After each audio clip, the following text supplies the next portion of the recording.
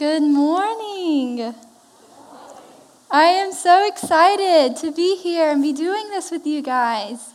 I'm nervous. This is my very first time, and so I'm very excited. This is truly a dream come true. I knew this day would come, but I could never really see it and actually know that it was coming, and so I'm very excited. And before I get started this morning, I just want to thank you guys. I have been here all summer. I've hopefully met a lot of you. I think I have, right? And been around. And you guys have just been a home away from home for me. And I just want to thank you. I appreciate your love and your kindness. You guys feel like family now. And I'm so excited to get to share this first experience with you. Forever and ever, when I think of my first time preaching, I will think of you guys. You'll be in my memories forever. Hopefully it's a good memory, right? Okay, so this summer we've been in a series called Practical Christianity. It's been based out of Micah 6:8, which reads, "He has shown you, O mortal, what is good. And what does the Lord require of you? To act justly and to love mercy and to walk humbly with your God." So today I want to talk to you about dressing up. So my sermon is titled, Say Yes to the Dress, right? Have you guys seen the show? I think it's on TLC. Maybe some of you, about wedding dresses, right? And at the end they say, "Are you going to say yes to the dress?" And the bride says, "I'm saying yes to the dress." So hopefully everyone will say yes to the dress by the time we're finished here today. So, as we see in the show, times to dress up, well, a good time to dress up is a wedding, right? Especially the bridal party. You dress really nice, and the bride and the groom pick the colors and everything. And maybe proms. Some of the younger ones who haven't made it to their wedding yet, right? Like me.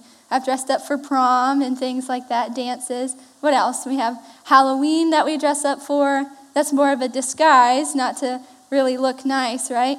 Well, when I think about dressing up, I think of a time when I was in elementary school. Okay, so my elementary school had this huge auditorium in it, and it was old and creaky and not very comfortable seating, and we always had our school talent show in this auditorium. So this particular year, I was probably in 3rd or 4th grade, I'm guessing, and we were sitting in these like wooden seats that would fold down, and you fight with the people next to you for the armrest, right? And we're watching our classmates perform in this talent show. And so they announce the next act, and the curtains open, and the stage is empty. And we're like, what's going on here, Where are they? And we waited, and we're expectantly watching the stage and looking at one another, wondering, where are we? And then, all of a sudden, all through the auditorium, we heard, "Hey, hey, hey, hey, hey. Macho man, yeah. Do you guys know that song? The Village People, right? The YMCA. Well, this song comes on, and here comes my mom dancing down the aisle of the auditorium dressed as a police officer. You see, she was a teacher, and her and 3 of her teacher friends decided they were going to be the village people for the school talent show. And so they danced up onto the stage, they did the YMCA for us, and the auditorium erupted with laughter as we watched 4 of our teachers dance like maniacs in these ridiculous costumes, right? And so after all of that, at the end of the act, my mother goes running across the stage, drops to her knees, and ends the performance in an epic knee slide like a rock star, right? And they were the crowd favorite. They were amazing. And so recently when I talked to her about this, she laughed and told me that they practiced in the gym showers every day after school because they knew no one would find them there. And it was so much fun. And she told me, too, that as she started coming down the aisle, a police officer was there, and he gave her his hat. And so she wore his hat and did this crazy dance in a police uniform. So a lot of the times we dress up to disguise ourselves, right? So like my mom was dressed as a police officer. But we also dress up to enhance ourselves, like at a wedding. So that's what we're going to talk about today, is enhancing ourselves and enhancing our lives. So the thing is, acting justly and loving mercy and walking humbly isn't easy to do. So today we're going to look at how to practically work on these things so we can live in the power and fullness of God by figuring out what we need to put on and say yes to. So, first we'll start with acting justly. If you have your Bibles, turn with me to Ephesians 6, and we're going to be reading verses 10 through 18. So here we have Paul writing to the church at Ephesus, and this part specifically is the armor of God, which I'm sure most of us have heard of. Okay, so let's read starting in verse 10. Finally, be strong in the Lord and in his mighty power. Put on the full armor of God so that you can take your stand against the devil's schemes. For our struggle is not against flesh and blood, but against the rulers, against the authorities, against the powers of this dark world, and against the spiritual forces of evil in the heavenly realms. Therefore, put on the full armor of God, so that when the day of evil comes, you may be able to stand your ground, and after you have done everything, to stand. Stand firm then, with the belt of truth buckled around your waist, with the breastplate of righteousness in place, and with your feet fitted with the readiness that comes from the gospel of peace. In addition to all of this, take up the shield of faith, with which you can extinguish all the flaming arrows of the evil one. Take the helmet of salvation and the sword of the Spirit, which is the word of God.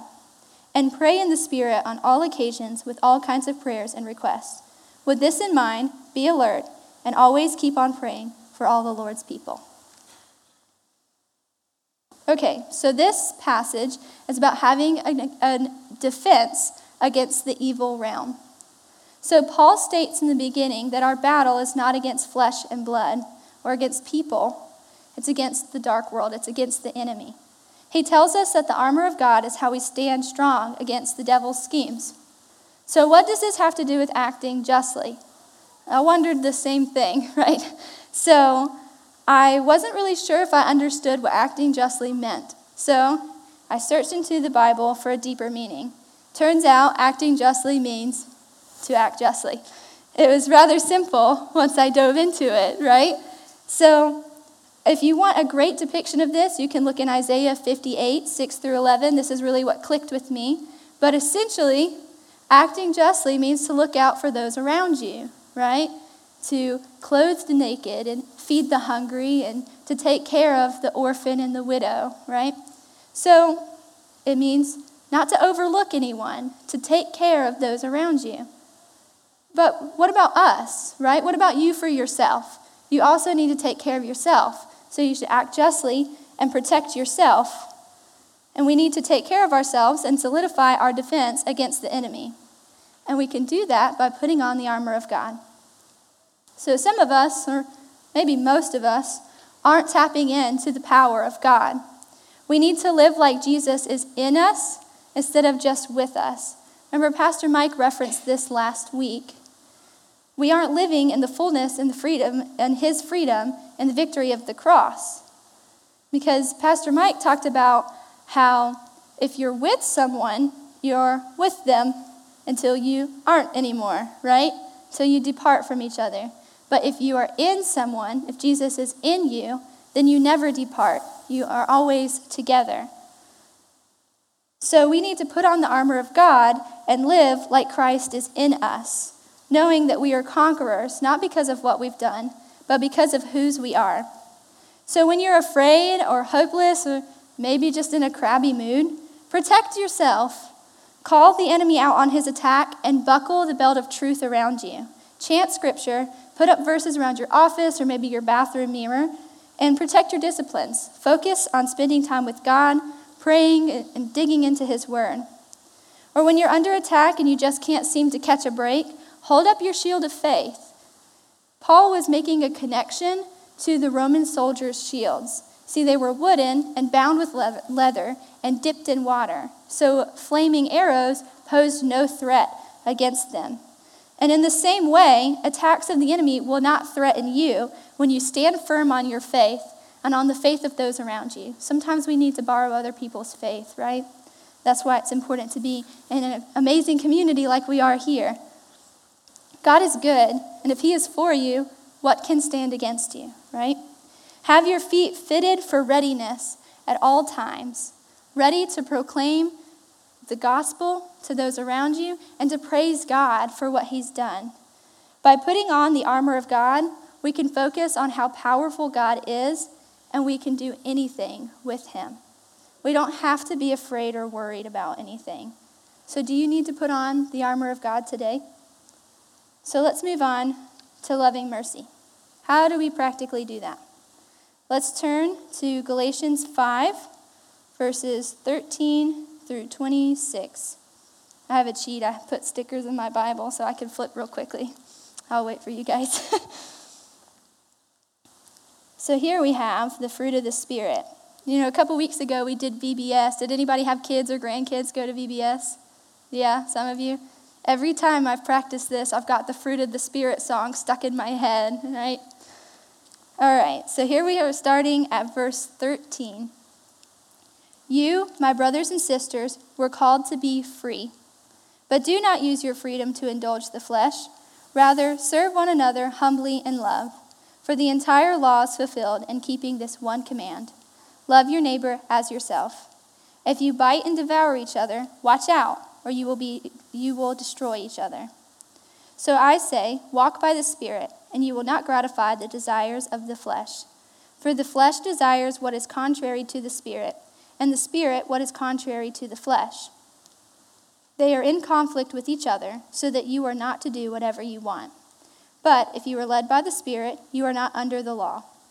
The acts of the flesh are obvious: sexual immorality, impurity and debauchery, idolatry and witchcraft, hatred, discord, jealousy, fits of rage, selfish ambition, dissensions, factions, and envy, drunkenness, orgies, and the like. I warn you, as I did before, that those who live like this will not inherit the kingdom of God. But the fruit of the Spirit is love, joy, peace, forbearance, kindness, goodness, faithfulness, gentleness, and self-control. Against such things there is no law. Those who belong to Christ Jesus have crucified the flesh with its passions and desires. Since we live by the Spirit, let us keep in step with the Spirit. Let us not be conceited, provoking, and envying each other. So in the very beginning of this passage, we are told that we are called to be free. We can be free from sin, from bad things, from worldly things, and even feelings.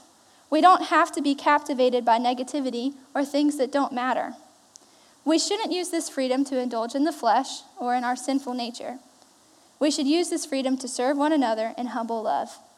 The Bible says the acts of the flesh are obvious: sexual immorality, impurity and idolatry, hatred, discord, jealousy, fits of rage, selfish ambitions, and the likes.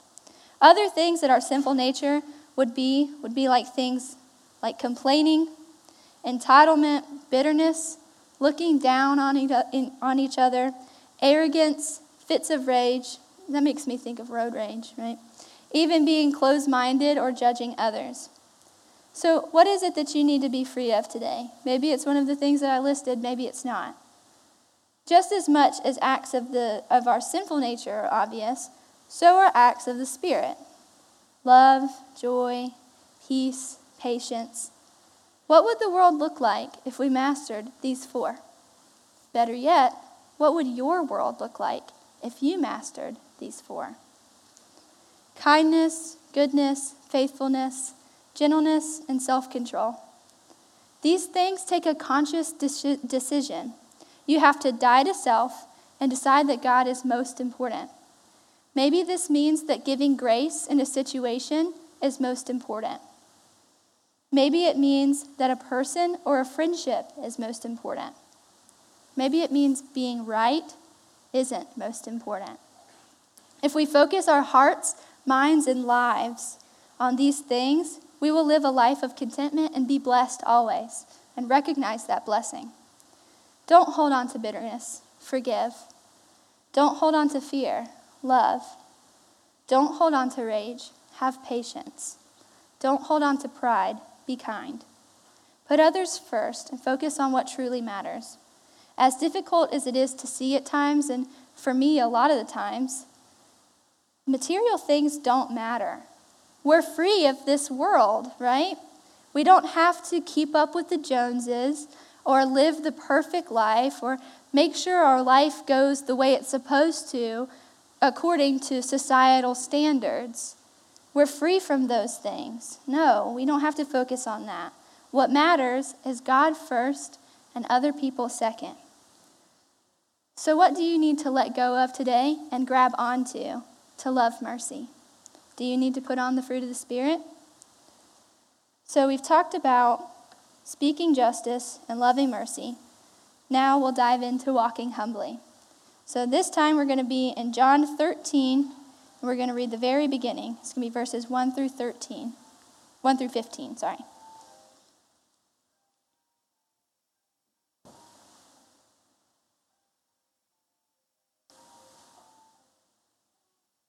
Okay, so we're going to start in verse 1. It was just before the Passover festival. Jesus knew that the hour had come for him to leave this world and go to the Father. Having loved his own who were in the world, he loved them to the end. I love that line so much. He loved them to the end. Jesus loves you to the end. The evening meal was in progress, and the devil had already prompted Judas, the son of Simon Iscariot, to betray Jesus. Jesus knew that the Father had put things under his power, and that he had come from God and was returning to God. So he got up from the meal, took off his outer clothing, and wrapped a towel around his waist. After that, he poured the water into a basin and began to wash his disciples' feet, drying them with the towel that was wrapped around him. He came to Simon Peter, who said, "Lord, are you going to wash my feet?" Jesus replied, "You do not realize now what I am doing, but later you will understand." "No," said Peter, "you shall never wash my feet." Jesus answered, "Unless I wash you, you have no part with me." "Then, Lord," Simon Peter replied, "not just my feet, but my hands and my head as well." Jesus answered, "Those who have had a bath need only to wash their feet, and their whole body is clean. You are clean, though not every one of you." For he knew who was going to betray him, and that was why he said not everyone was clean. When he had finished washing their feet, he put on his clothes and returned to his place. "Do you understand what I have done for you?" he asked them. "You call me teacher and Lord, and rightly so, for that is what I am. Now that I, your Lord and teacher, have washed your feet, you also should wash one another's feet. I have set you an example that you should do as I have done for you. Very truly, I tell you, no servant is greater than his master, nor is a messenger greater than the one who sent him." Okay, so Jesus took on the dress of the lowliest and menial servants. You see, the disciples would have been happy to wash Jesus' feet. He was their master. But they would have never considered washing each other's feet. And their master washing their feet was completely outrageous. Because of that, this was very embarrassing for the disciples. Peter spoke out against it, while the others just sat in uncomfortable silence. So here we get this picture that we should serve others so extravagantly that it's unheard of and a little strange.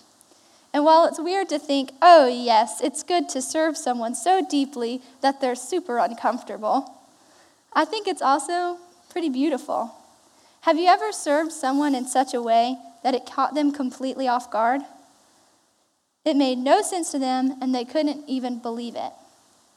I experienced this on a very large scale on my missions trip to Cambodia at the beginning of this summer. We went and visited lots of different ministry organizations, and one of the things we did was we visited a university and helped teach English. And we didn't really teach English, we just helped them practice. We had conversations with them, asked them questions, they asked us questions, we played games. I mean, their university students are older than ours. Like, most of them were 25. They were much older than me. So we just talked to them and hung out. And they couldn't believe it. They couldn't believe that their professor, their teacher, who's also an American, would bring a group of American students to come hang out with them. They couldn't believe that someone thought they were so special and wanted to spend time with them. And we really didn't do much. We just hung out with them, And yes, you can go overseas and serve, and I encourage you to do so. But you can also serve in ridiculous ways here in America, here in Clemson or Central or 6 Mile. While we were promoting VBS a few weeks ago, we set out a tent in front of Walmart and handed out popsicles and did free face painting, free popsicles, and just got to hang out with people. It was really fun. And you would be amazed at the people who couldn't believe that it was free. There was one guy in particular who asked us what the catch was, and we told him nothing, and asked if we wanted a donation, and we said no. Finally, he just simply asked, why? And it was so fun to say, why not? And give him and his family popsicles. So there are many ways to serve others. You can serve through monetary donations or food, clothing, school supplies, all sorts of stuff like that. Even just giving someone time can mean something. Maybe a shut-in or a single parent. Or if you have an able body, helping someone do yard work or clean the house or go grocery shopping. All of these things are so special and very practical ways to serve. And maybe you and your family could stand outside a store or a gas station and hand out cold waters, but make sure you ask permission first. Each of us have special gifts and talents that make us unique. Some of these things we would never consider serving with. For example, I love baking, and for some reason I'm pretty good at it. And I love giving this gift to families for their kids' birthdays. I make birthday cakes all the time for friends. And I also like to give it to make people feel special. So maybe my friend has a birthday, or I used to do Easter cupcakes for my home church staff every year. So consider what gifts you have and use them to serve others. A lot of times we think, oh, well, this is something I like to do, but there's no way I can serve with it. I doubt that's true. We can get creative. And the thing is, whoever you're giving to isn't going to care so much about what you're giving. They're going to care about the love that stands behind it, the love that you have for them. And I lost my place, sorry. So what do you have in physical abundance that you can give to others? Out of great service comes great love, or at least that's how it should be. So don't get this wrong. Make sure your motives are right. In verse 16, Jesus says, no servant is greater than their master. Don't serve someone because you feel like you're better than they are, or because it's going to make you look good, or it's going to help you out in the end. No, serve because you love them. Serve out of true love, just like Jesus. Do you need to put on the towel of service today? Making people stop in their tracks and ask, why? I believe that if we work together to put on these things and say yes to the dress, we'll live in the power and fullness of God. Do you need to work on speaking justice or acting justly? Look to the armor of God. Do you need to work on loving mercy? Turn to the fruit of the Spirit. Do you need to work on walking humbly? Grab the towel of service. It's far too much to ask and a little ridiculous to ask that you work on all of these things at once. That's not how you successfully make a change. So I'm going to pray in just a minute. And while I do, I'm going to ask that you search your heart and you ask God to show you what you need to focus on and what you need to put on. What do you need to say yes to? And so I believe that this is the first step to living in the power and fullness of Christ. Calling his name, believing that he's strong enough, loving others, serving others. This is how we do it. And so I'm going to pray, and I want you guys just to ask God, what do you need to put on? Do you need to focus on the armor? Do you need to focus on the fruit of the Spirit? Do you need to focus on the towel? So let's pray. God, thank you so much for this day and for this opportunity. I pray for change in the people in this room. I pray that as they search their hearts, you will take a hold of their hands and search with them. Let us hear from you, God. Tell us what we need to put on for you. Ask us if we will say yes and celebrate with us when in boldness we look to you and say yes to the dress. Take our gifts, take our struggles, take our lives, Lord. It is all for you. Help us see what we need to work on for the next few weeks. Show us our weaknesses and match it with your strength. Teach us how to live in your power, for we are conquerors in you and in you alone, God. Show us how to live in your fullness, wanting nothing but you.